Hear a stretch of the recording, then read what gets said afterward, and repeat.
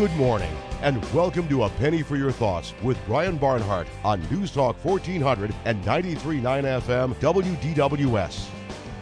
For nearly 7 decades, Champaign-Urbana's daily gathering spot for conversation, dialogue, and ideas. You can join in on the phone, via text, or online.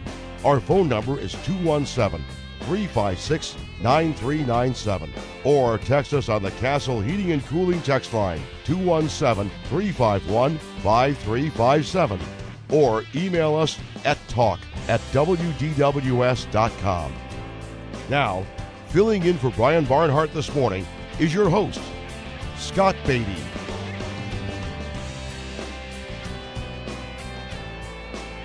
Hey, happy Monday, bright and sunny, a crisp fall day.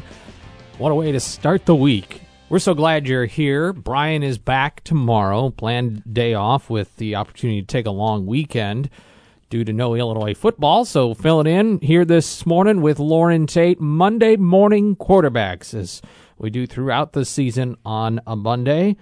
That's my second go-around with you on a Monday. Yeah, where do you want to start? You got about 100 different ways. No kidding. We've got college football to talk about. We've got the NFL. We've got Major League Baseball.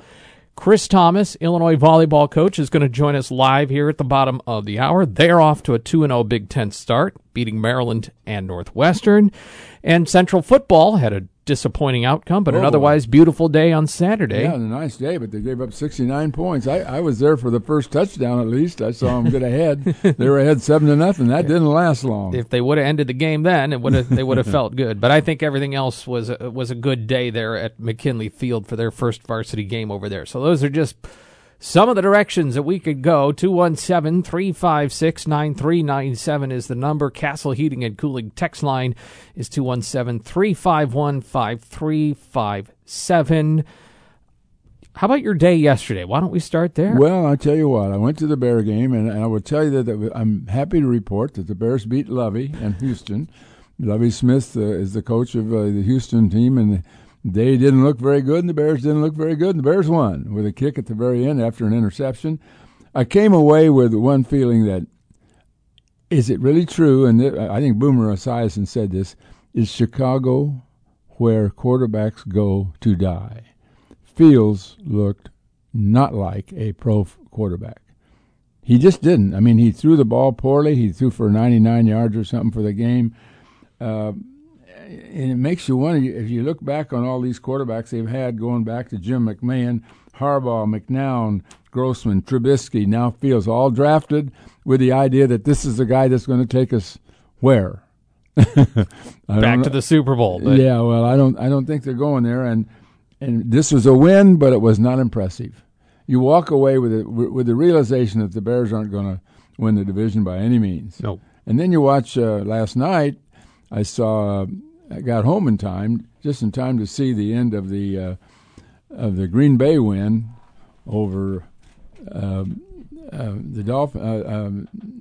Tampa Bay. Uh-huh. And there again, a very interesting game because it was 14-3 with minutes to go, 2 minutes to go, and wound up revolving around a 2-point conversion that wasn't made, 14-12. So Brady marched them down the field, just like he always does, scored 3 points in the first 58 minutes, scored a touchdown in the last minute, and what happened? They took too much time getting ready for the conversion, they got penalized 5 yards. Instead of it being a 3-yard play, it was an 8-yard play, and the pass was knocked down, and that was the end of the game. You know, the Bears did something smart there at the end in terms of game management, because they were talking about on the telecast, and I don't know if you were thinking about. I wasn't aware of the telecast. Well, right, but I don't know if you were thinking about this as you were watching. So the Bears are in the red zone with whatever was left in the ball game. Yeah. It was a tie game. Yeah. And I don't know, it was a minute or so. Uh-huh. And they're talking about, will the Texans just let them score? And the Bears said, we're not going to even try to score. We're going to take our knee, bleed the clock down to 3 seconds and kick the field goal. And in that instance, the worst that happens is you go to overtime. Mm-hmm. If you miss the field goal, which was a chip shot, you shouldn't. NFL kickers shouldn't miss it, but stranger things happen. But they were not going to do the old, here, part the sea here and just walk into the end zone and so we can get the ball back. Well, I will tell you, when Smith intercepted it, he intended to score. He tried to score. They tackled him. Yes, yeah, and he could have. I mean, it was close. It was an arm tackle by the quarterback. Mm-hmm. Mills, the Texas quarterback, just kind of reached his arm out and somehow stopped a linebacker. I don't quite get the physics of the whole thing. Well, they get off balance when they're running, Yeah, I know. They're not used to doing it. But it was a good win for the Bears, but not encouraging in the long term. And I don't mean to spoil anybody's fun, but the Bears aren't going to, this is not going to be a great season for the Bears unless they get more quarterback. And the protection is not particularly good, and the passing is not particularly good. Now, they run the ball pretty good. And even though Montgomery got hurt, they continued to run the ball with Herbert, and they were effective running the ball.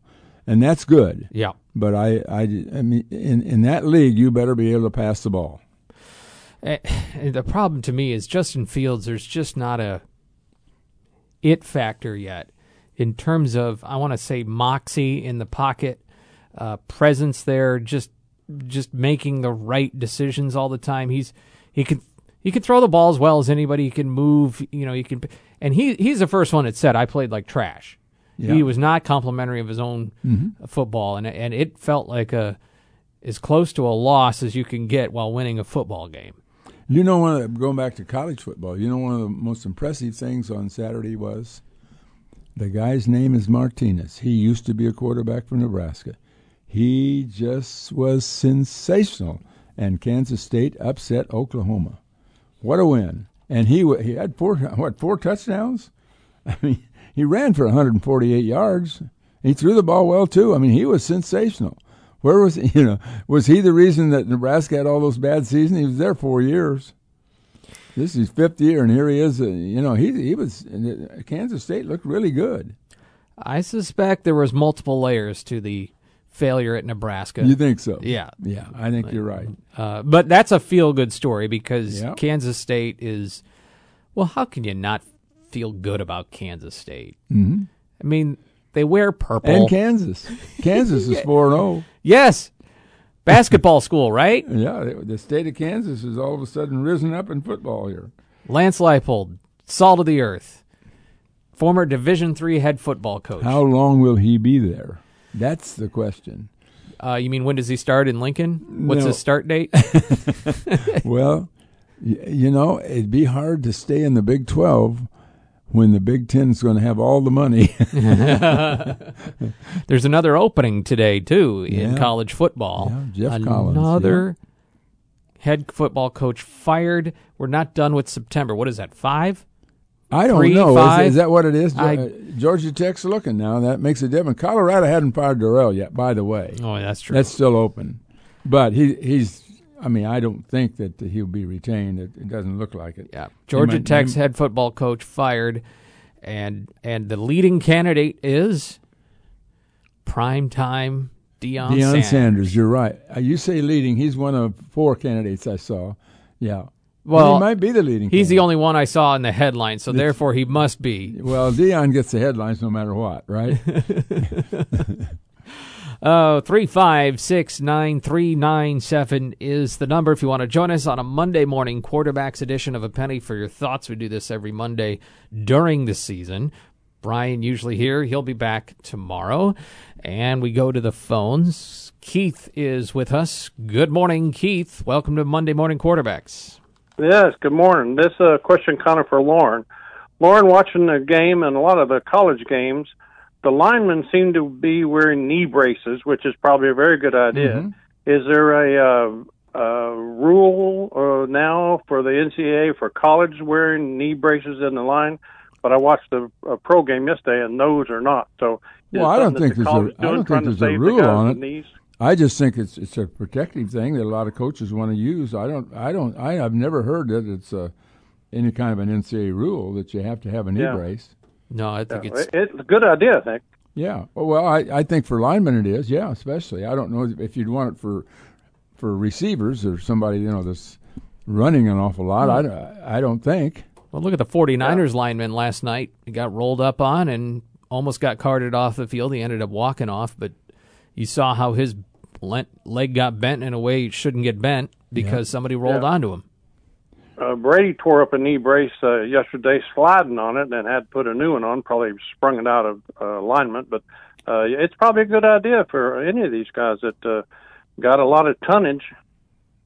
Well, yeah, as I said, a lot of coaches and in practice, all the linemen do it in practice. They just don't want them to get hurt. And by the way, the Illini got out of their game Thursday. As far as I know, and far as we know, no injuries. I think that they're as healthy as coming out as they were going in. And I don't know if they're going to get Josh McCray back this week, but they're going to Wisconsin with a pretty solid ball club.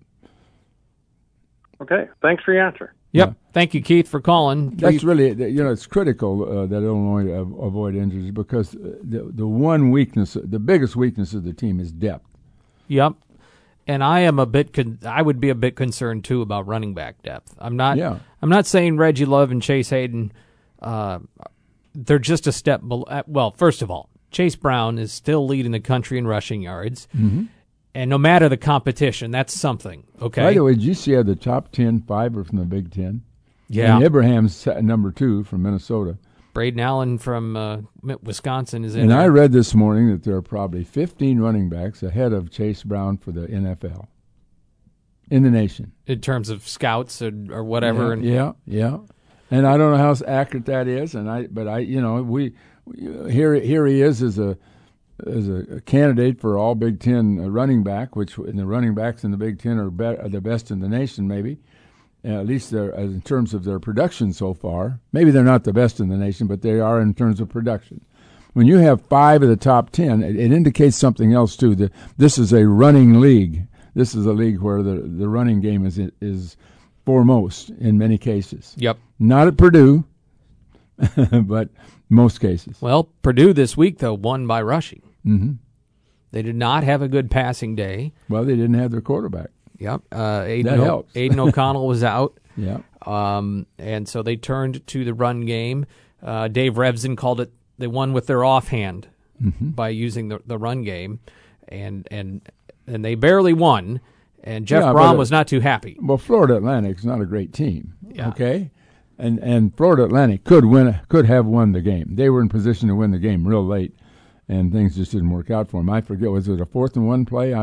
There was something that happened real late in that ball game that turned the game in their favor, in Purdue's favor. But in any case, maybe they fumbled on 4th and 1.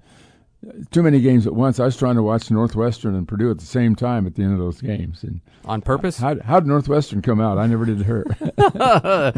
They lost ultimately a fumble on the last play of the game, or second to last play of the game. But it was a desperation play at the time, too. That's 2 really bad losses. They lost to SIU the previous week. That's a head-scratcher to me, because they ought to be better than those. Yeah, Pat Fitzgerald has always found a way. Especially after a bad season, he has been able to bounce back. But he's always had trouble early in the season against weak teams. He tends to play better later on. He does, exception last year, but he generally gets the best out of his team. Look, and they put the stat up. The record in September overall is not good, but the record in November is really good. So, all right, lines That's because they've been beating Illinois every year until last year. Yeah, lines are lighting up. We're going to take our quick break here and come back and get to it here on A Penny for Your Thoughts Monday Morning Quarterbacks.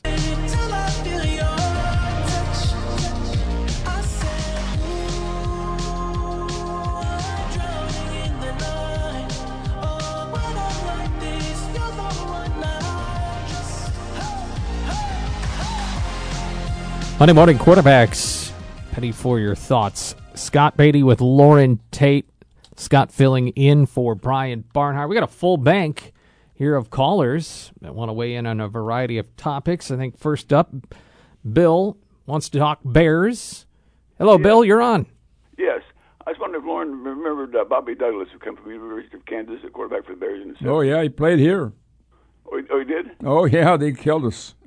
Oh, really? I didn't remember that game at all. Oh, yeah, I was there. And they had a fullback who somebody will help me with the name.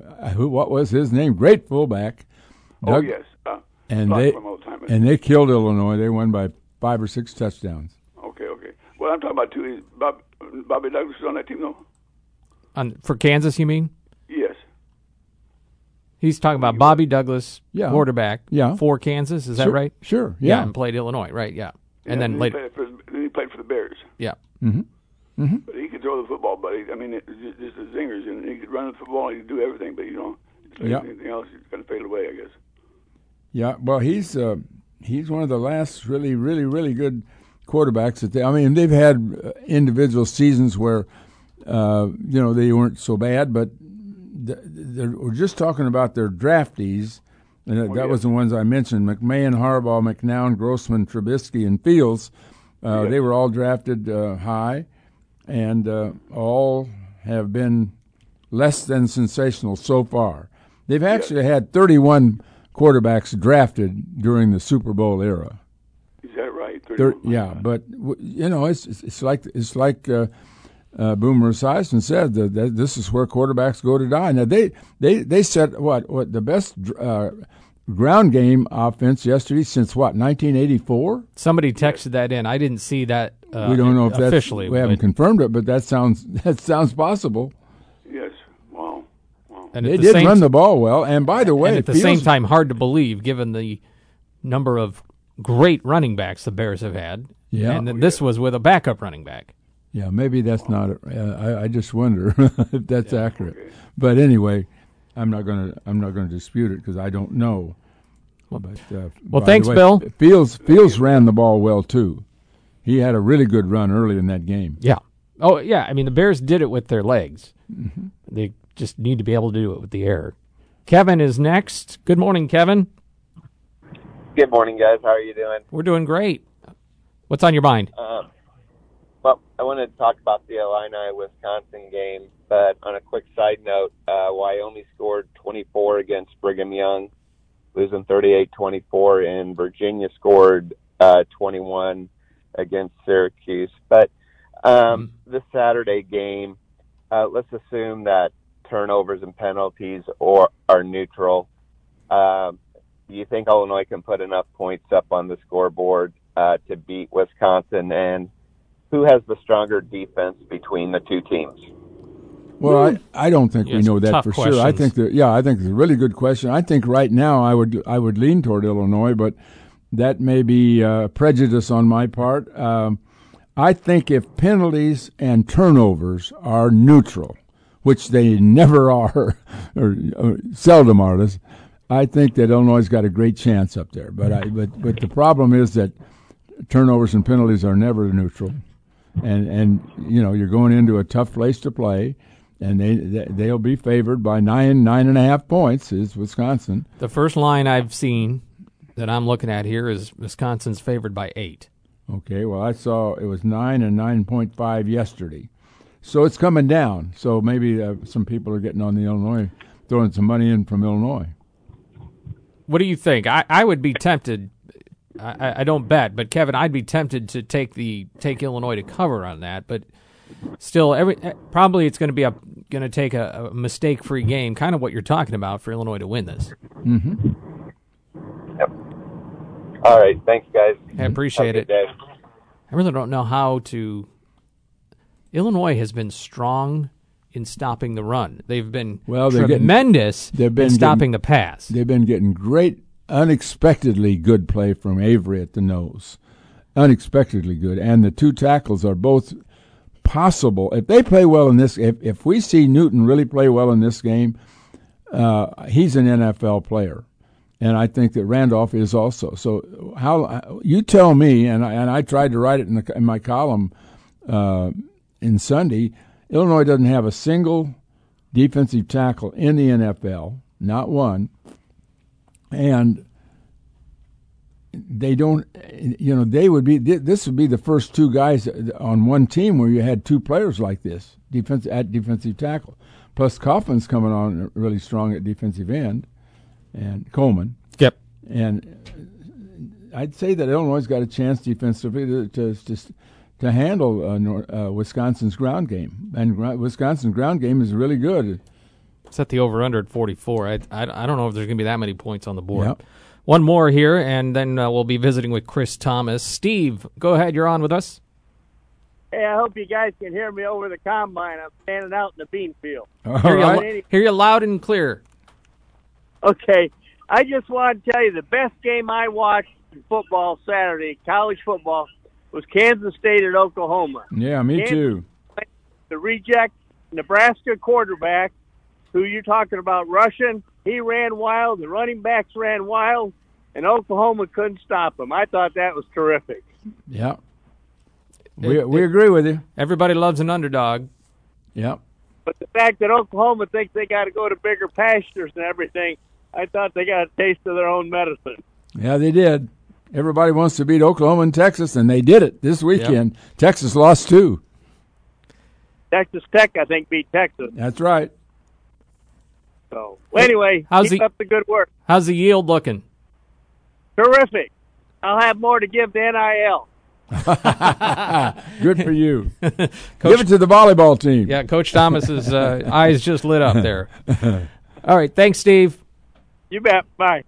All right, 356-9397. Going to visit a few minutes with Illinois volleyball coach Chris Tamas. Quick timeout. We're right back. Tied for first place in the Big Ten as conference play started this weekend. Illinois volleyball will be back in action on Friday at Huff Hall against Purdue. Chris Tamas is the head coach, and he joins us here on Monday Morning Quarterbacks. Normally, we talk on Monday afternoons, but schedule-wise, it just worked a little bit better for everybody here to do this morning. So good to see you. Yeah, congratulations. Good to be here, especially after 2 wins. We'll take it. Yeah.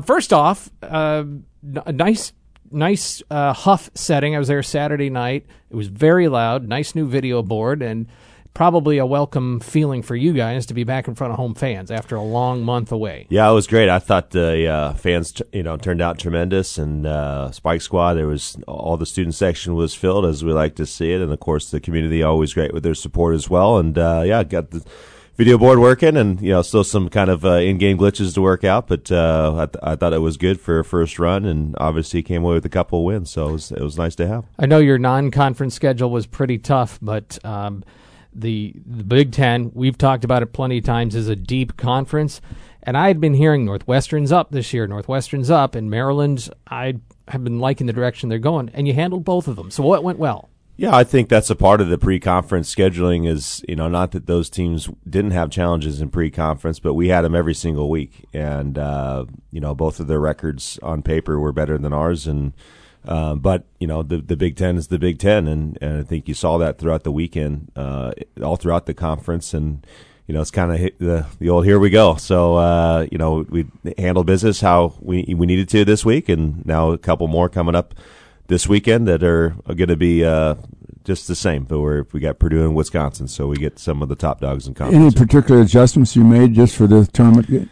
Well, we had some in the works already, and then on Friday morning, one of our outside hitters, Jessica Nunji, went down with an injury, just kind of a random sports injury, and wasn't able to go, so we had to make a last minute switch. And we have kind of our Brooke Mosier, who had played some back row for us, and she played outside and setter in high school. I brought her here to be a setter, but we know she's capable of swinging. We put her on the outside. She did tremendous against Maryland on night 1 and held her own again in night 2, and just was a great force out there. And then we put a couple other defensive players in the back row. We just our passing was something that was lacking, and we made a few adjustments, but I just felt overall it was kind of more it's between the ears. It's not like we were a completely different team. It's the same team that's been showing up for practice. Well, you lost a couple of really tough 3-2 games. Yeah. And that's how it goes sometimes. And I think it was more about the mentality of where the players were at, and they were pressing to try to score points in earlier weeks, and sometimes when that works, you don't play as well. And this week we played really freely. Raina Terry was a beast out there this weekend, and good to have her back in that capacity. Yeah, she looked like she was all Big Ten, which I know she's capable of doing, but she just seemed to be kind of in a zone almost the way she was playing. Yeah, absolutely. I mean, she started off against Maryland 5 for 5. I mean, that's unheard of, right? And she continued the game really well, and then she had big time kills when we needed it. Front row, back row, huge blocks, passed really well. So it's the type of play that she's capable of, and happy to see her do that. When a hitter in volleyball is hot, in the zone, whatever it is, what is working? Is it the power that's coming off? Is it it looks random to somebody when you get a kill because you're just going up there swinging the ball and hoping it falls down, right? But there's a lot of skill and decision making that's happening in the moment, right? Yeah, so, that's. I'm trying to get an analogy. Is it like a shooter in basketball that's hitting threes? When it's kind of like doesn't matter where they are, they're in range, kind of thing. Yeah, maybe it's. I can probably. A little bit like that, and maybe more like a point guard driving the lane. Do I go up and lay it up? Do I dish it off? It's really that split-second decision that really makes a hitter. Everything has to line up. They have to recognize their feet are in a good position that they can, get the ball at the top of the approach and take as good of a swing as you can. But sometimes it's full power, sometimes it's off speed. And Raina mixed up all of her shots this weekend, so it was good to see. Kind of have to keep the defenses on their toes and not get them used to just defending one shot. Because if you're a one-shot hitter, everyone in the conference is good at defending it. So, it's just she made all the great decisions in the moment. And that's what great hitters do, and it turned out really well. And then Brooke Mosier, you mentioned you brought her here as a setter, but you're using her as an outside hitter. She's a bit of a Swiss Army knife as a volleyball player. Are there many that can do that? She's probably the most talented volleyball player, all-around volleyball player that I've coached in a long time. Really? Yeah, she can do everything. And if I needed her in the middle, she could probably figure it out. But, for those two positions, she did it all through high school, through club.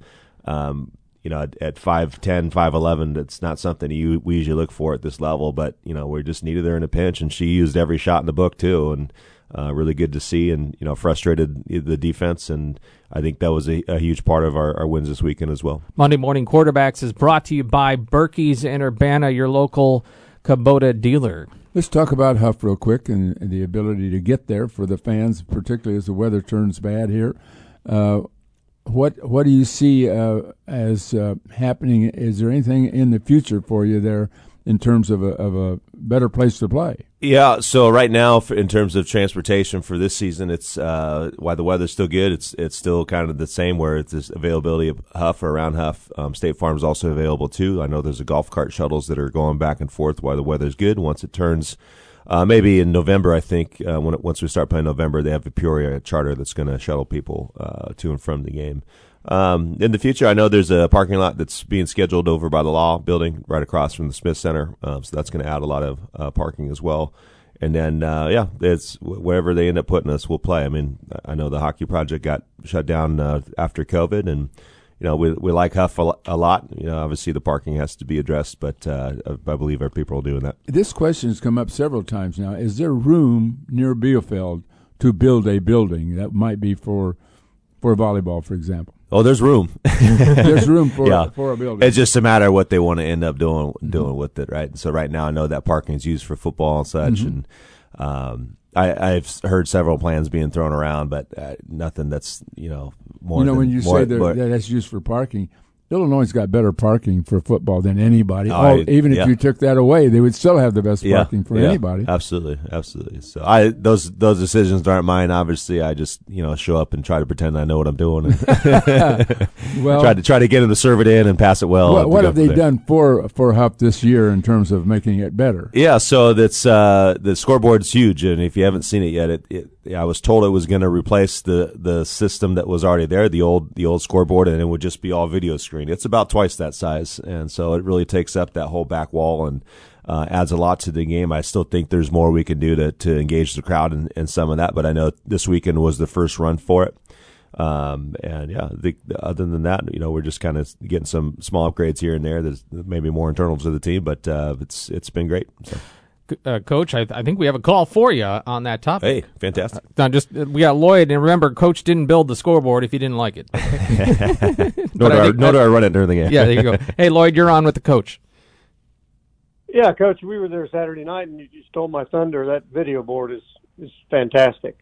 It adds a lot to the atmosphere and everything, and whoever runs it, and they need to work with the people at Memorial Stadium, because those video replays there are horrible, and the music there, I don't know the music, but you guys whoever runs the one at Huff does an excellent job, and it's a beautiful scoreboard. Yeah, as Huff is not a new building, and so it's actually we didn't have some preseason at Huff for one of two things, and that was one of them, is that we weren't sure, when the scoreboard was going to get finished, and they had to go through all the testing and everything else, and went through some glitches and whatnot, and we knew that we were going to have some just kind of getting used to the system and getting used to the camera feeds and all that stuff. So I can promise you that will improve. But for a first run, we're fairly happy with it, and we got the speakers working a little bit better on the second night, so that was good to have too. So, but we'll get there. Like anything, it's a learning curve, and just like we talk about with our team, we just expect improvement at every single match we step on the floor there. Thanks, Lloyd, for the call. Thank you. All right, Friday night at Huff Hall with that video board, Purdue. Yeah, they're pretty good, by the way. And then you go Sunday to Wisconsin. They won a national championship, by the way. Yeah. Both teams in the top 10, or I think Purdue's close to it, and they're going to shoot up into the top 10 after this weekend. So, 2 top 10 battles, and it's always nice to play them. We've seemed to match up really well against Purdue over the last several years. And Wisconsin, we've had some battles with them as well too. And they won the national championship, but they're coming off, trying to replace a lot of pieces. So we hope to kind of get them back on their heels and play our game and see what we can do. I was going to ask you about Purdue. Yeah, it does. You do have had their number a number of times for whatever reason. Maybe you don't want to say, but is it clear to you? Yeah, I can see why we've matched up well with a certain team stylistically and versus other teams where we just haven't, because even if we're both really good, it's just kind of how they face each other. Yes. Right? Sorry, I just made your point, right? Yeah. You said the That's yes the or no. second time this week. Yes or no question, yeah. I made that mistake on Saturday. I can elaborate on that, though. Yeah. I just think, there's always going to be certain styles of play and training and how you do things. And, one coach's way of doing it, I tell this to the players from time to time, and I'll go back to a conversation I had with Jordan Poulter back when she was here, 2018, when we made our run to the Final Four. She's like, well, we're mid-October, we're doing decently. And she goes, do you think we can do well in the tournament? I was like, well, you need a couple things happen for you. You need to be healthy at the time of tournament. Obviously, you need to make it there. You need your matchups to go well. Because there's times where you just run up against a team and the matchup's not there. And I think that year Minnesota was higher ranked than us, and they were hosting, and they were going to be hosting the Final Four, and they got matched up with the Oregon team that I thought was just a bad matchup for what Minnesota style play was. So I kind of called that upset because I just felt like that was a match that they would struggle with, and they did. So, a lot of it is just pure execution. I mean, that's their sport. There's not a ton of plays that we can run. This isn't like football where we have 15 different formations. We've got one formation and 3 different plays that we run on any given sequence, and then you got to pass well to do that, right? So it becomes an execution game. But for the most part, I think, there are some stylistic things that end up, you can match up well against. And then, of course, if you got the mentality of, hey, we've played with this team before when they have been better than us or whatever, you kind of have that mental edge when you walk into a gym. So we hope to have that here on Friday as well. It always seemed like the team that sets up the best has the best chance to score. Obviously, how's your setting been this year? Yeah, Diana's been great. 5th-year senior, and I think she's one of the ones that was maybe pressing a little bit in the preseason, where she was trying to make some decisions and trying to set some people that she felt like she had to do more than what was needed. And we just kind of sat down last week with all the players, not just her, but her specifically, because she's the quarterback. She runs it, right? And we're just trying to tell her that, hey, just make the easy choice. We got hitters that can do something, and we don't need to be super flashy. And she did a nice job this weekend of just making the good choice and the easy choice, and I should say, and really worked well, and just let our hitters go to work, and which they did. All right, Coach, let you off to a new week of preparation. Purdue, Friday night at Huff Hall, 7 p.m. first serve. Sunday afternoon up in Madison at that old field house.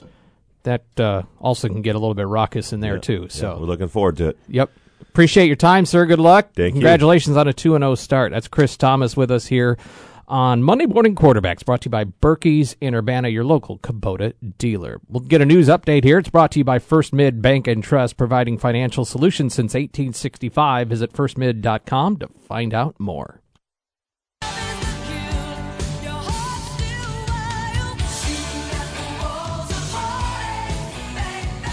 Monday Morning Quarterbacks, it's brought to you by Berkey's in Urbana on High Cross Road. Scott Beatty, Loren Tate here. Scott in for Brian. He's back tomorrow. And he's getting ready for Illinois and Wisconsin on Saturday, 11 a.m. kickoff up in Madison. Wisconsin is not ranked at the moment. Minnesota is. The 4-0 Golden Gophers have entered the top 25, Mr. Tate, at number 21. Your aforementioned Kansas State Wildcats are in at 3-1. They've just snuck in. You see how hard it is to get in the top 25 when you're not in it before? Mm-hmm. If they'd been in it before, I mean, they'd be. Or let's put it this way: if what they accomplished, if they had the name Texas next to it, the University of Texas, they'd be in the top 10. Mm-hmm. Kansas State would be in the top 10 if their name, if they had Texas on their uniform. That's fair. There are no two-loss teams in the top 25. No, there couldn't hardly be. No, it's too early for a two-loss team. You give them another week, and Notre Dame will be in there. Georgia is number 1, remains number 1. Alabama 2, Ohio State 3. They're all 4-0. I disagree with Bob. But I'm not a voter, and Bob is. But I think Georgia's number 1. But that's easy to say when 55 out of whatever it is, 63 voters agree with you. I'm not out on a limb there, but I could see where you get there. But, Kansas is not in the top 25 either at 4-0. No, at 4-0. Not. They're Kansas. Put Texas on the uniform. What would you do? But the Gophers, look, the Big Ten West is open. Oh, but it's still. I mean, everybody's jumping on Minnesota now, but really, come on, it's still early. It is still early, but they did look impressive. It's not easy to go into, and I know you Michigan State coming here in November. You've been concerned about that one, but now Michigan State looks like they're a peg down. Well, yeah, they definitely look like they're a peg down. Their pass defense is terrible. I mean, and they lost a couple cornerbacks. They're vulnerable as the devil. But do I think it's a pushover for Illinois? No. Not in. I think all these games are just going to be tough as they can be. I think Illinois will be but probably be an underdog in most of the games. Now the Michigan State thing. Look, I'm not going to try to guess what the spread is on a game a month from now. I don't know who's going to I don't know who's going to be playing for them, and I don't know who's going to be playing for Illinois. Illinois depth still worries me. In addition to all the on-field action this weekend, there was also the Hall of Fame weekend for Illinois. Jeff is on the line. He has a thought about that. Jeff? Hi, good morning, guys. And Loren, I wanted to ask you about something that I saw and has always intrigued me. It was in the book called A Century of Orange and Blue that came out a long time ago, about the Illinois basketball team. And what they said was that back in the days when we played as Huff Gym, as it was known then, that a number of the football players used to sit really close to the court and first have row their game faces on. Really? You remember this? Oh, yeah. Because I don't. Oh, yeah. They sat there in the first row when I was in school. Mm-hmm. Yeah. Well, that predates me because there was a comment that said Dick Butkus and Ray Nitschke sitting there with their game faces on, and I thought, well, that's a ridiculous statement, I think, because I don't think Butkus and Nitschke were there at the same time, were they? No, they weren't. Didn't think so. Okay. I thought you could say that's ridiculous as if their face was ever different from their game face. Well, you've seen them more recently. Are they more relaxed? Well, is Dick more relaxed now?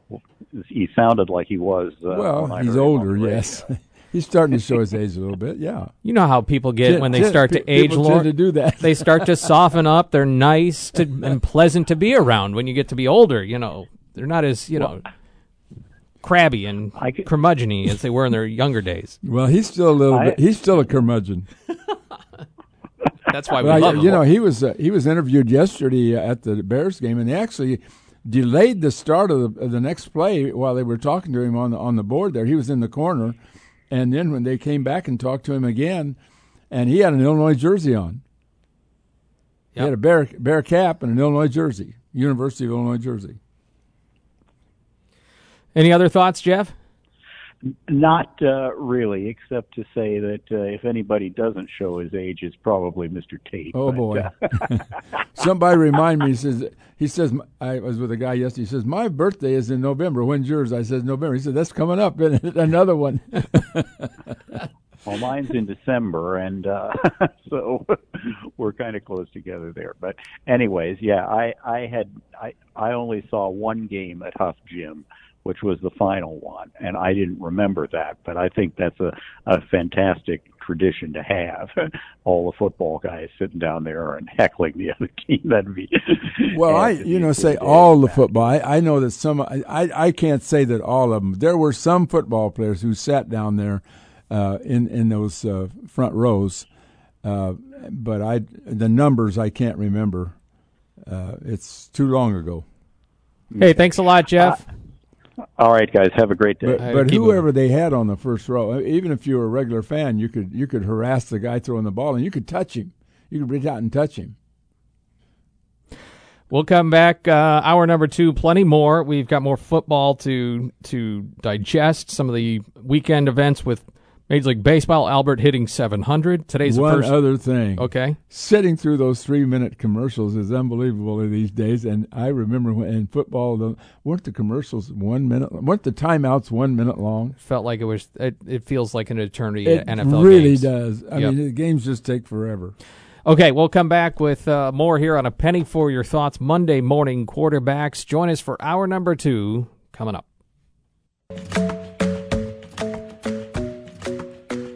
Monday morning quarterbacks, Scott Beatty and Loren Tate. Anything on your mind sports-wise? We're here to discuss it. Got plenty more in hour number 2. The weekend in college football, NFL, Major League Baseball. We talked with Chris Tamas. Also the Central football game. First one ever at McKinley Field. We can talk about that as well. Join us here on News Talk 1400, 93.9 FM, WDWS, Champaign-Urbana. It's 10 o'clock.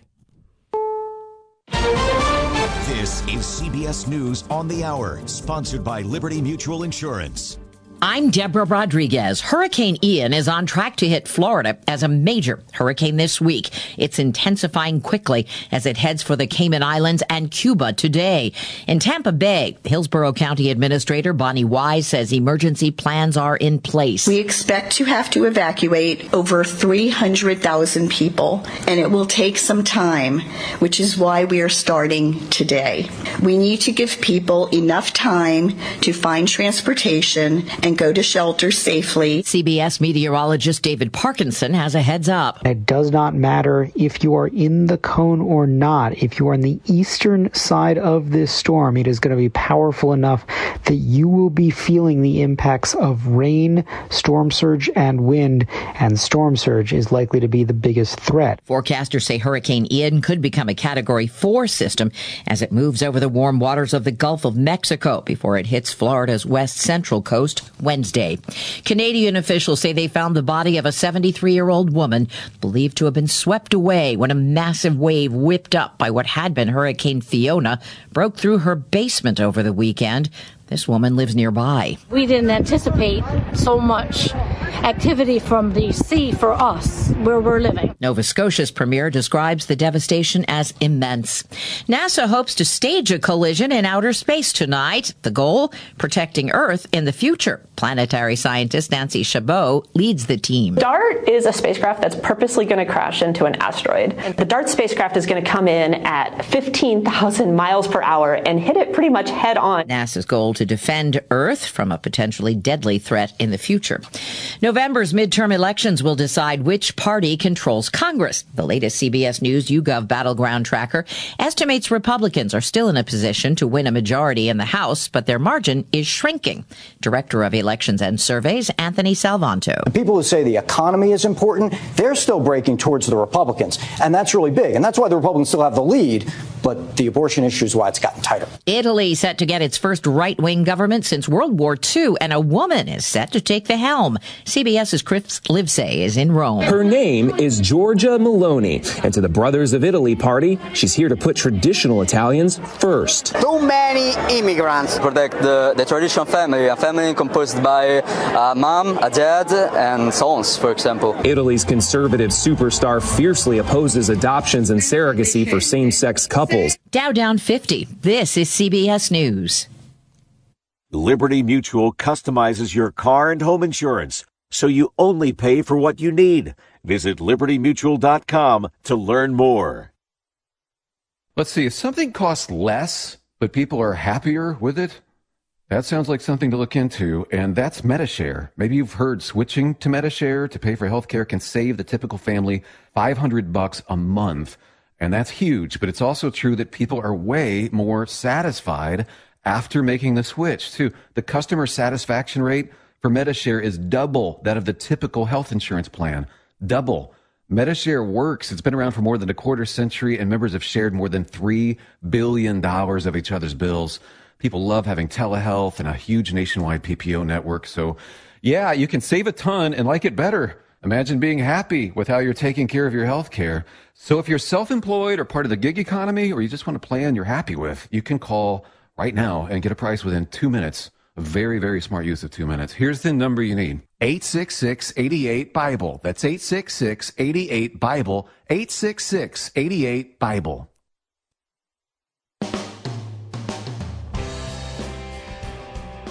It's the second hour of A Penny for Your Thoughts with Brian Barnhart on News Talk 1400 and 93.9 FM WDWS.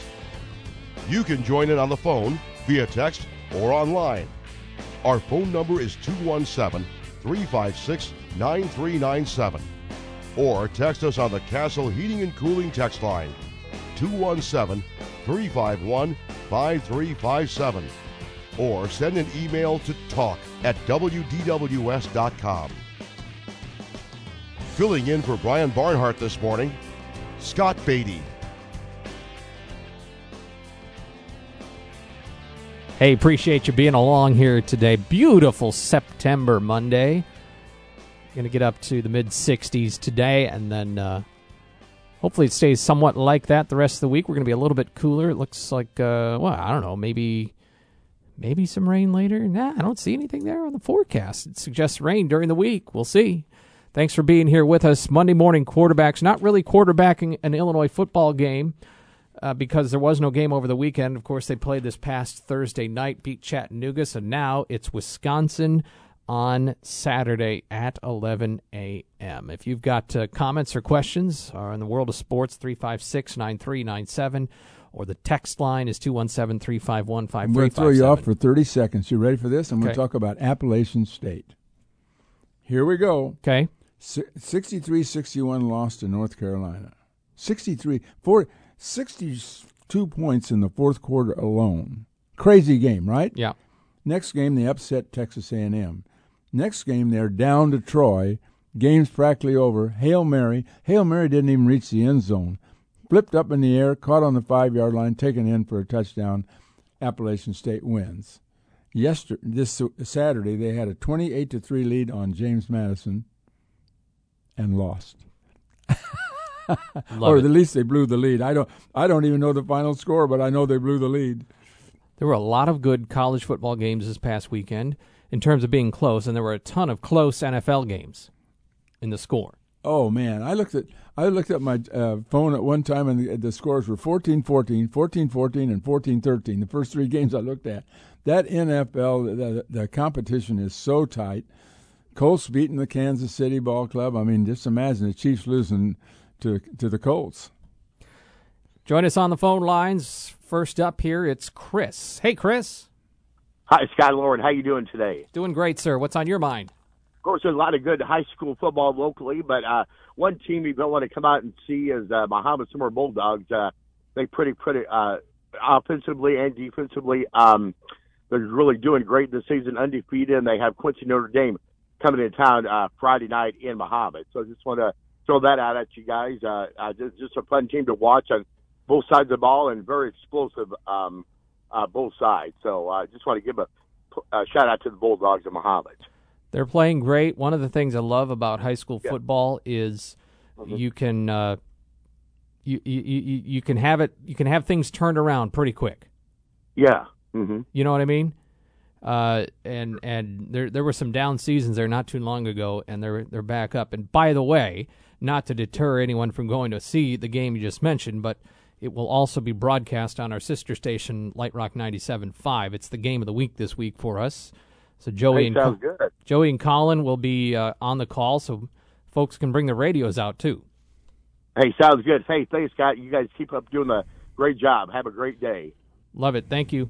In my time in Champaign, I've never seen a school system blow up the way Appalachian State. Appalachian State, by the way, did lose to James Madison, 32-28, after leading 28-3. Yeah, I just looked it up. But Muhammad Seymour is just expanding so fast. Yep. And, I mean, we just had volleyball coach here, Chris Tamas. He just moved there. I mean, Josh Whitman just moved there. Brad Dancer moved there. I don't know how many football coaches live in Muhammad. It's just they're getting population, and they're getting a lot of school-age kids. Yep. And a lot of them want to play football. What do you know? The schools are getting crowded. Yeah, and they got to figure out some way to improve the facilities. I'm not sure they can do that. They don't have the votes, I don't think. All right, to Alan. Hello, Alan. Morning, guys. Loren, at the football game, they have a commercial clock, I call it, in the end zone. And in between quarters, it seems like it's a 4-minute timeout, and then they have others that's 3 minute, and they have a 2 minute, and sometimes they have a 2 minute 30-second. You talking NFL? No, I mean at the stadium there. If you look in the end zone in the horseshoe, there is a timeout that tells you how long timeout's going to be. Okay. You were talking about the Bears game yesterday. Yeah, I was before the break. Yeah. Mm-hmm. Oh, okay, the Bears game. Oh, well, the great thing about the Bears game is that they do things. Well, you don't have to watch the commercials when you're at the game. You get to watch whatever they present during that 3 minutes, which is better than the commercials maybe, but I don't know. Well, you do that at U of I too. Mm-hmm. Yeah, somewhat. That's right. Noted exception for the radio advertisers on our broadcast, but well, it really it's changed the game dramatically. Football is a television product. That's right. It's different. Baseball is different. I don't, in between innings is all right. You're just outside. You're having a good time. Football, everything's geared towards the television experience. What else in your mind, Alan? Baseball. Cardinals are not playing very good right now. I'm a little concerned about now their pitching and their hitting. Coach Schmidt has all of a sudden has lost his power, and he looks lost at the plate a lot of times. And what is Tyler O'Neill's injury, I don't know his injury, but he's always injured, so I don't worry about it anymore. Yeah, but he makes a big difference when he's in the lineup. You really think so? Okay. At times, I think he does. Yeah, at times everybody does. You're right, but I mean, he's a better hitter than Carson is. I don't know. I don't know if you count on Lars Newpart, but he's playing pretty well. But I think they got some holes in there. It's going to be hard to fix. Yeah, they just need to be hot at the right time. Goldschmidt hadn't had a home run since September the 7th. And I think he's something like 4 out of 20-something in his recent hitting. And he swings and misses an awful lot. But the Cardinals aren't – look, this is not a good Cardinal team for a playoff. That doesn't mean they can't win, but they're not built for it. They don't have an ace pitcher. Who is your starting pitcher in the first game of the playoffs? They're going to be home. They're going to be playing Philadelphia or San Diego or somebody. I don't know who they're going to play. And who's your starting pitcher? Probably going to be either Wainwright or Montgomery. Well, it isn't going to be Montgomery. I mean, he's pitching bad. Well, then it'll probably be Wainwright. Well, I don't think I don't know. I mean, the guy that's pitching better than anybody is Quintana right now. He's been the sharpest the last few outings. I don't trust Flaherty. I hope they don't go with him. Well, Mikolas maybe. Maybe it'll be Mikolas. Well, it could be. He pitched good the last time. So I just named 5 guys. Let me say, when it comes to who the Cardinals are going to start in the playoffs, the same thing I have to tell my daughter when she refuses to pick something to get dressed. You have to pick one. I don't care that you don't like any of it. You have to wear something to school. They have to pitch somebody. That's right. I don't care that you don't like any of them. You have to pick one, all right? That's right. Thanks a lot. Thanks a lot, Alan. 356-9397. The Cardinals have a choice of 500 pitchers. They're roughly 500 pitchers. Not 500 in number. They win half the time and they lose half the time. That's what they are.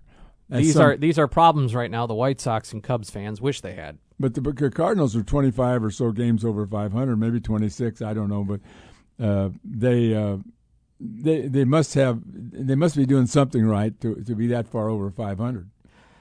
The magic number, by the way, is now 3, thanks to Cincinnati yesterday. What, say again? Cincinnati beat Milwaukee yesterday, so the magic number is 3. Yep, for the Cardinals. Get the champagne on ice. We have more Monday morning. They got 2 games, but they got Tuesday and Wednesday. They play Milwaukee at Milwaukee. Could clinch it there. Or it could be reduced to 5 games. There are 7 games right now ahead. They could be reduced to 5. We are back with more Monday morning quarterbacking right after this. Join us. Big Bad Night, a Flyers World. When you buy from us, you get the whole store. What do you mean, I get the whole store? I'm Dennis Reekin, chairman of Dick Van Dyke Appliance World. And when we promise you the whole store, we mean all we do is appliances. We offer a showroom full of the top appliance brands, complete with our free 10-year protection plan. Who does your warranty work? Some outfit with a 1-800 number? No way. Our service and installation technicians are employed and factory trained by us. And our protection plan means you pay nothing for covered repairs. So, I get a free 10-year protection plan, a guaranteed best deal, a hometown service department, and a showroom full of name brand appliances? Wow! Hey, lady, that's my line. All we do is appliances, and we do them better than anyone else. Wow! Big Bad Night, Appliance World. When you buy from us, you get the whole store. The Urbana Park District wants to thank you for voting Crystal Lake Park Family Aquatic Center for Best Pool in the 2022 People's Choice Awards. While the pool is closed for the season, you can still swim this fall and winter at Urbana Park District's Indoor Aquatic Center. Open Monday through Saturday for open swim. Punch cards and memberships are available, and it's a great place to rent for parties. For more information, call the Aquatic Center at 217-284-7665. Urbana Park District, you belong here. Join Paul Rudy and special guest, economist Fred Gertz, tomorrow morning at 10 a.m. for Paul Rudy's On the Money radio show. Among the topics they'll discuss, investing. What types of insurance should you consider? Mortgage rates, CD rates, and more. And don't forget to call in anytime with your questions during the show. It's Paul Rudy's On the Money, tomorrow morning at 10 a.m., right here on News Talk 1400 WDWS.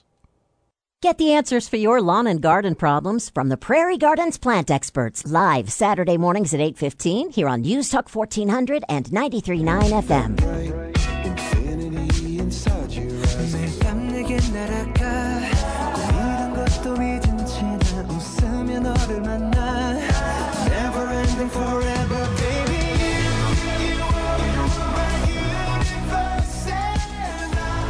Monday morning quarterbacking till 11 a.m. this morning. Join us on the phones, 217-356-9397. Castle Heating and Cooling text line is 217-351-5357.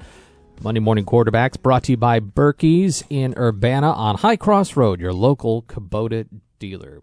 Well, Central football got beat soundly by Wheaton St. Francis at that ball game against at McKinley Field that was so much a topic of conversation around here. But let me tell you, it was a beautiful day to have a football game. And a texter here says, I attended the Central game on Saturday, and other than the score, it was a great day. The administration and the Booster Club did a wonderful job. There cannot be any complaints, ran so smoothly. lots of work was put into the day, and the team was so grateful.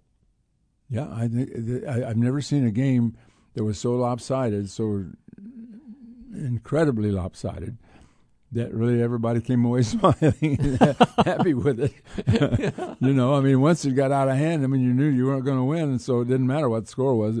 Ultimately, it was a loss, and so what? Yeah.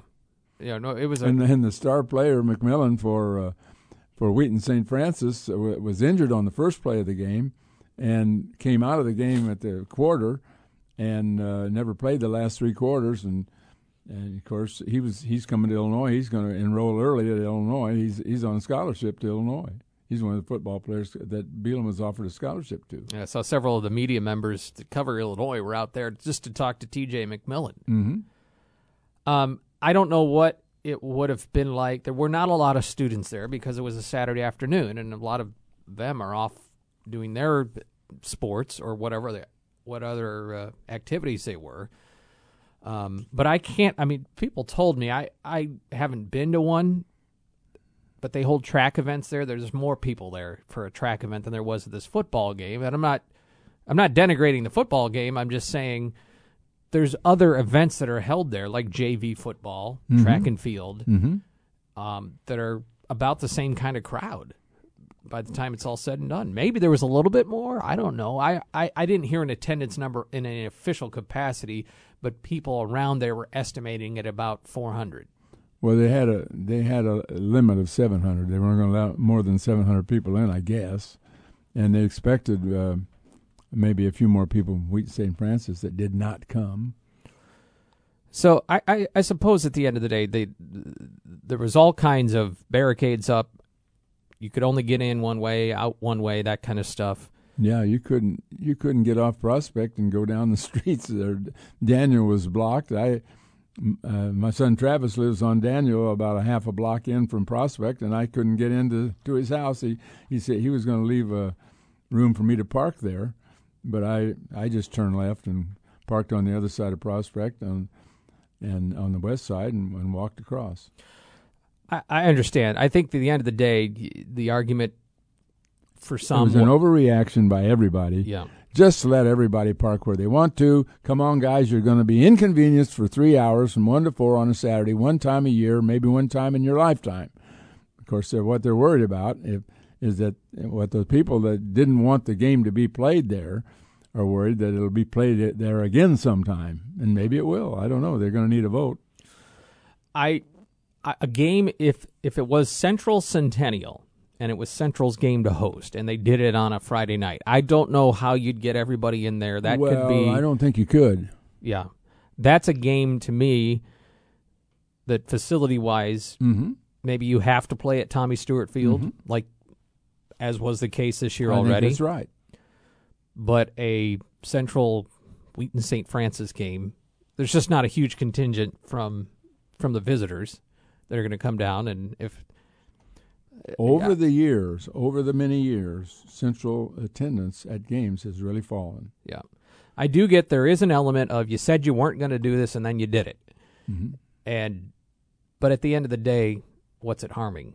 So well, that's my thing. As I said, I think it was just an overreaction, but that's okay. Yep. All right.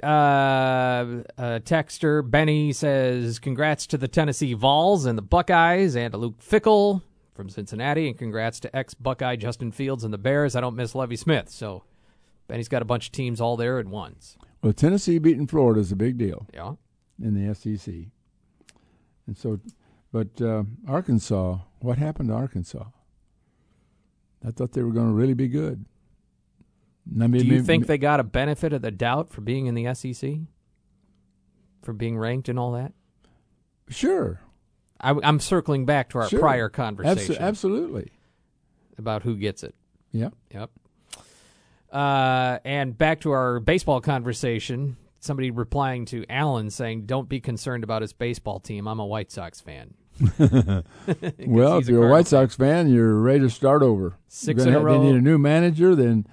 Who knows how many changes? Yeah, very odd. What are they going to do about Abreu? That's what I want to know. What's Abreu going to do about Abreu? Well, they're going to have to offer him an awful lot of money to keep him. Yeah, but he's kind of become... Look out now. He's a good player. He is, but he's a bit one-dimensional because he can't move. Well, there are a lot of slow guys that can hit the ball. Yeah, that's true. I mean, he's a cleanup hitter. Yeah. 3 or 4 hitter, 3 or 4. One of those two spots. But I think that the White Sox need to keep Abreu. White Sox are 3 games from elimination, or their elimination number is 3. It's a better way to say that. They're 7.5 out of a wild card spot. That's a long way out at this time, isn't it? Yep.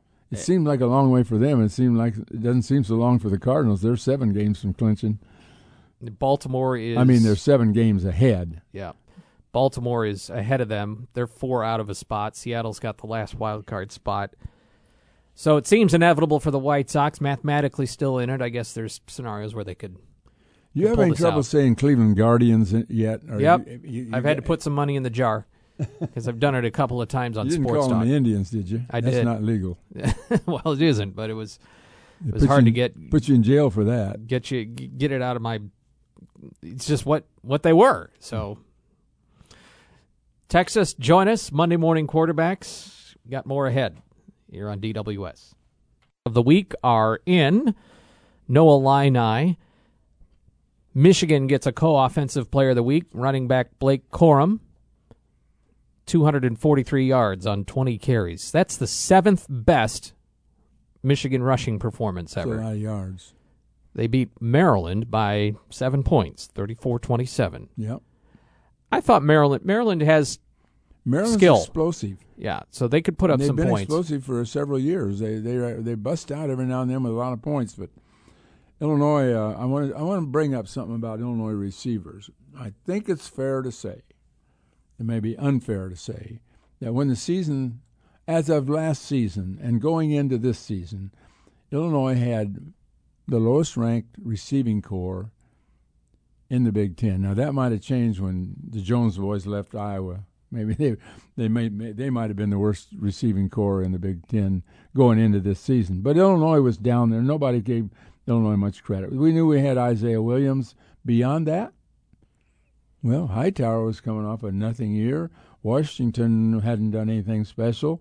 We came in thinking it was Williams and probably Washington in the slot. Yeah. Well, now we got a guy named Pat Bryant who this last Thursday had the highest graded Power 5 receiver record, and that includes Saturday's games. I mean, I'm not just talking about Thursday games. I'm talking about for this week. He had the highest graded. I mean, he had a lot of yards. I forget now the number, but this is from Pro Football Focus, and they grade every player. Mm-hmm. Yeah. And there's metrics that they use. It's not just who had the most yards. Mm-hmm. It's how you played on the field. You know he's a good blocker. We know that because the coaches have said that. Because last year when he was on the field, he was blocking. Yeah, most of the time. It was a run play. But now Hightower's taken a step forward. I think clearly he's taken a step forward from last year. So now you got Bryant and Hightower and Williams and Washington. So it isn't the worst core in the Big Ten anymore. Nope. And they like Hank Beatty as a freshman. Yeah, I think that's right. Beatty is coming along, and so these are the key players in this upcoming game with Wisconsin. If you can't pass the ball against Wisconsin, they're going to load up and stop you from running if they possibly can.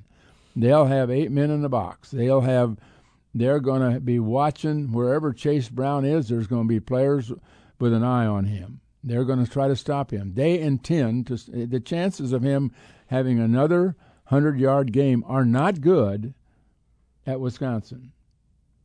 I agree. And you need to pass the ball. And you need to pass the ball down the field, and you need to throw it to our guys, not their guys. And that's not easy because they're really good. So that's why I'm saying that this receiver core, which has kind of stepped up here, particularly with Pat Bryant leading the way, is key to that game. But the other crew that has been a big part of it has been the tight end game. Well, tight ends contributed too. Yeah, you think we can sneak a guy out there that they don't notice for a touchdown? It's happened a few times. It has. You know, now Ford and Marquez and Ryman all have 2 career touchdowns. They didn't all come this year, but they've spread. I think they all have. I'm trying to remember off the top of my head. I know Ryman and Marquez have had at least one.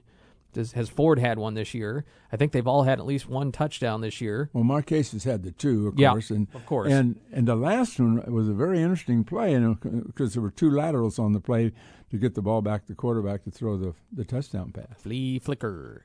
Is that what that's called? Yep. You think that's a flea flicker, huh? Flea flicker. I wonder if that is a flea flicker.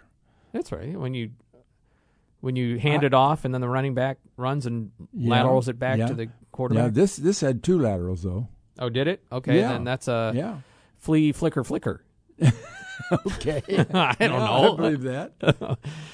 Kavion Merriweather from Iowa is the co-defensive player of the week. Returned a fumble for a touchdown, 30 yards. Had another interception that he returned for 33 yards. 3 tackles and a pass breakup. Iowa also gets special teams player of the week. Torrey Taylor, their punter, punted 5 times inside the 20. 5 inside the 20. Average of 42.6 punts, 42.6 yards per punt. And he played a good punter for Rutgers. Mm-hmm. That was a punt off over there. Mm-hmm. Every game for Iowa was a punt off. Did they have 2 defensive touchdowns in their win? Yes, the first 2. Yeah. 27-10 win for Iowa. So they still win it, but they win 13-10 if they don't have those defensive touchdowns. Those 2 touchdowns really changed the game early. This is what Lovie Smith knew.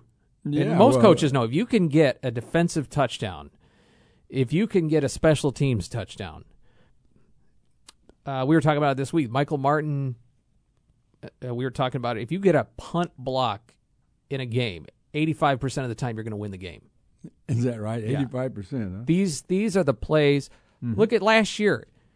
Illinois was right there, and then Iowa gets a kickoff return. It's a backbreaker. Oh, it's just a killer. Yeah, that was a shame. Illinois is ahead 10-0. Tanner Morgan from Minnesota, also a co-offensive player of the week. 23 of 26 with 268 yards, 3 touchdowns. That's scary. That's scary because if he can complete passes, they'll win games. Minnesota, I don't think that they're passing. I don't think that Tanner Morgan has been that good. He's a good, solid veteran quarterback. Ohio State linebacker Tommy Eichenberg gets a co-defensive player of the week as well. And Ohio State, of course, beat Wisconsin 52-21. So there's some of what's coming up. Minnesota looks to be a little bit of the favorite here in the Big Ten West. I wouldn't count out Wisconsin or Iowa yet. And, hey, Illinois, I'm not here to tell you they're going to win the Big Ten West. I'm here to say can't count them out. Well, no, you can't count anybody out yet. Well, I might count out Northwestern. Wisconsin, Northwestern and Nebraska you can count out, I guess. I'm willing to go out on a limb. The loss to Indiana is going to hurt. News is brought to you by OSF Cardiovascular Institute. Your heart is our mission. Learn more at osfhealthcare.org/beat. Final couple of segments of Monday Morning Quarterbacking after this.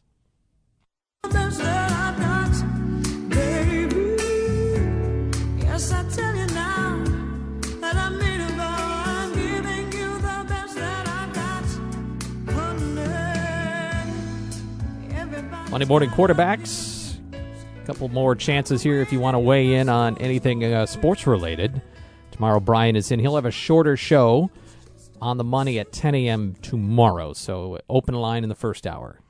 I've got my 5 things that I've learned about Illinois basketball since in the last 3 months, okay? 2 months, whatever. Okay. You ready? How'd you get all the way to 5? Well, maybe that's too many. I've learned, number 1, that Sky Clark is the only natural point guard on the team. Okay. and he will be the starting point guard as a result.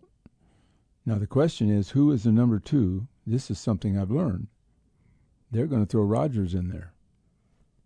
I think I'm not surprised. They see Epps as purely as a shooting guard, as a 2, and a really good one. Okay, they like him a lot, but Rogers is the best of the playmaking ball handlers, and he'd be a perfect playmaking wing in my opinion. In the fact that he can dribble, he can set up other people, but he's not exactly. He's 6'7", 6'7". I mean, that's big for a point guard. I mean, it's okay. I mean, you can do it, but I don't know that that'd be a natural for him, but he can do it. The second thing I've learned is that Coleman Hawkins really is going to play center, and he and Dane Danger are going to share the position.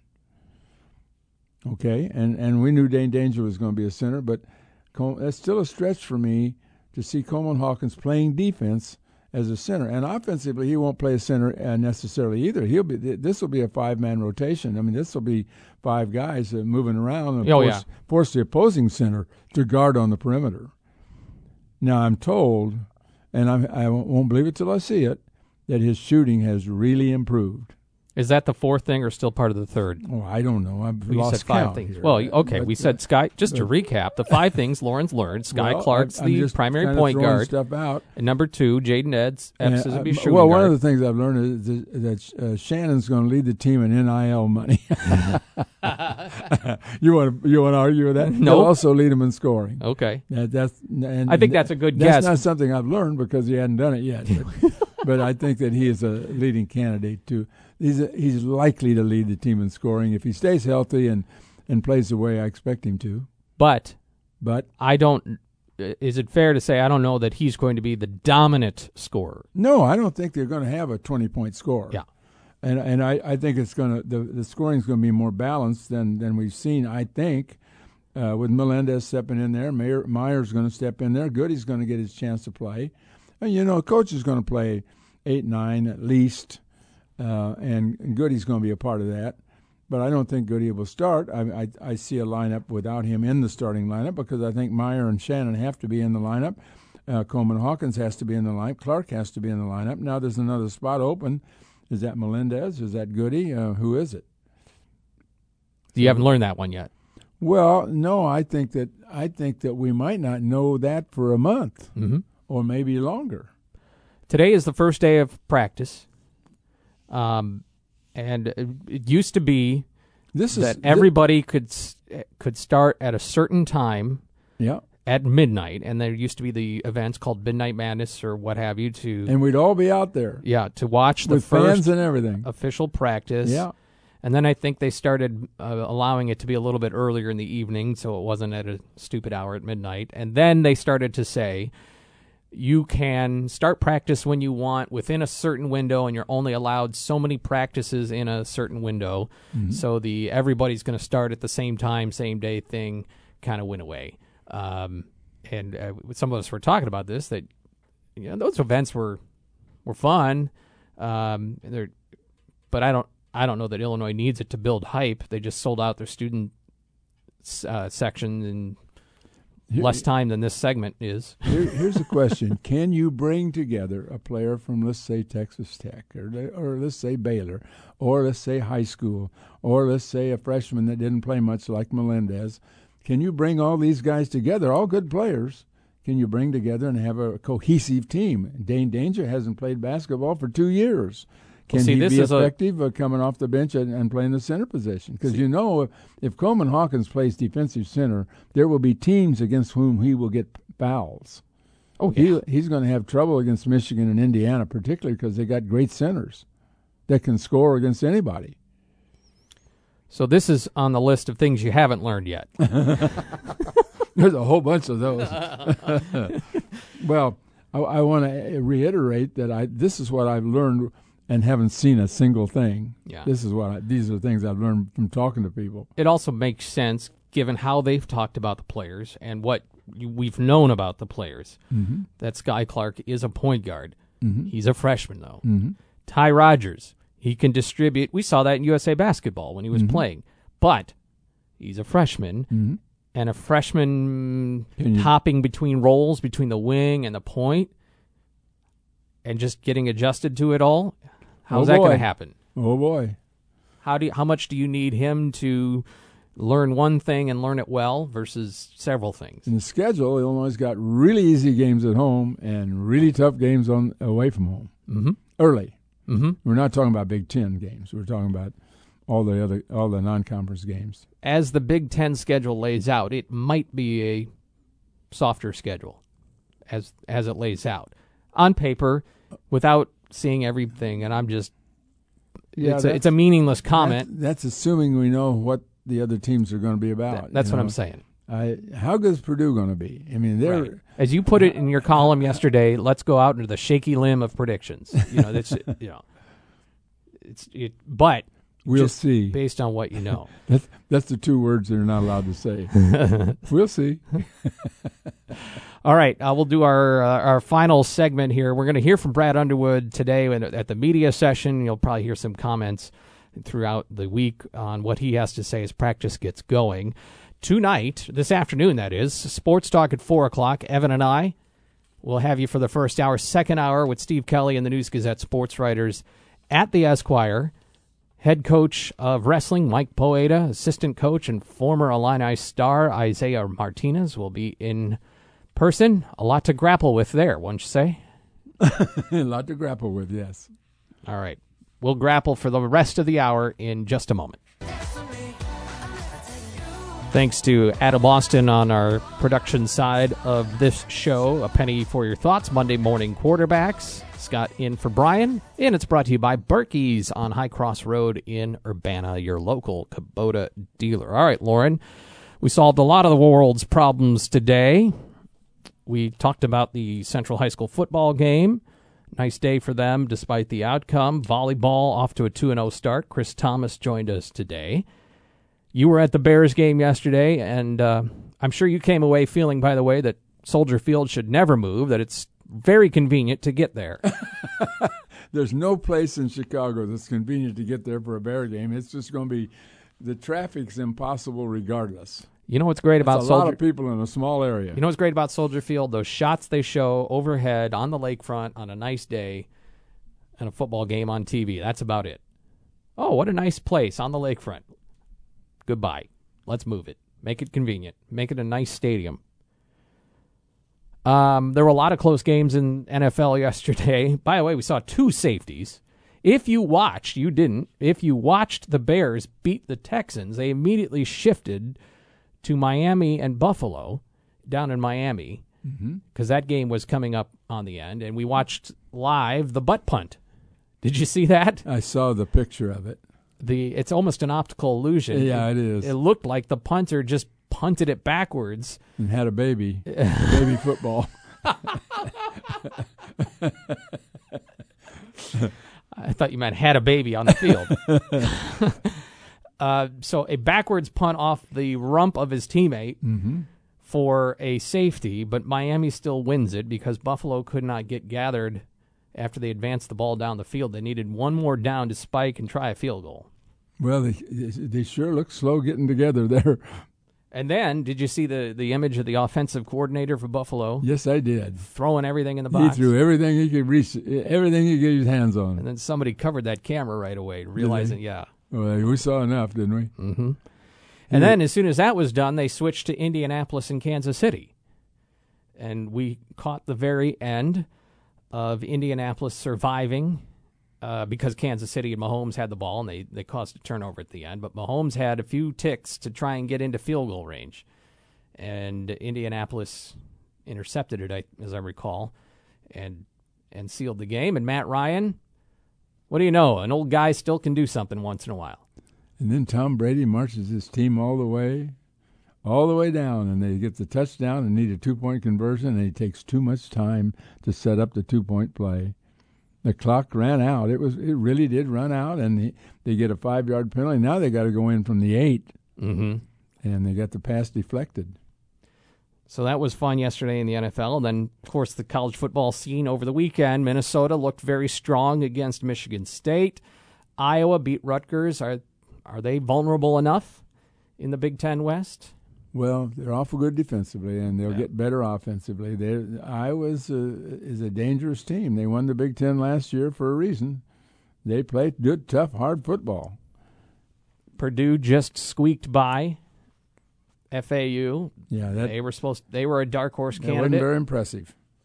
So those were all. But they get the quarterback back maybe this week. I don't know that for sure. I don't think the coach knows for sure. Yeah. And Albert Pujols hit 700 home runs, not in one game, but he hit his 700th. Was that Friday?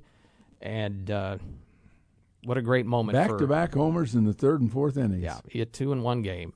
Yeah. And then Aaron Judge last night was due up. He had hit a big double.